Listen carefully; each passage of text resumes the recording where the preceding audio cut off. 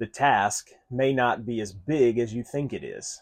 At least you may not have as big a role in it as you think you do. In our passage today, we hear that Nineveh is 3 days' walk across. But as soon as Jonah began to go into the city, proclaiming the coming judgment of God, the whole city heard about it and began to confess and demonstrate their repentance. In response, God changes God's mind about the plans for destruction he had for Nineveh. Jonah thought he had to spend at least 3 days trudging through Nineveh, proclaiming the coming judgment of God. But it turned out to be far less than that. Jonah thought he had to do all the work of proclaiming the prophecy himself. But what God wanted was for Jonah to proclaim the message first and let it spread.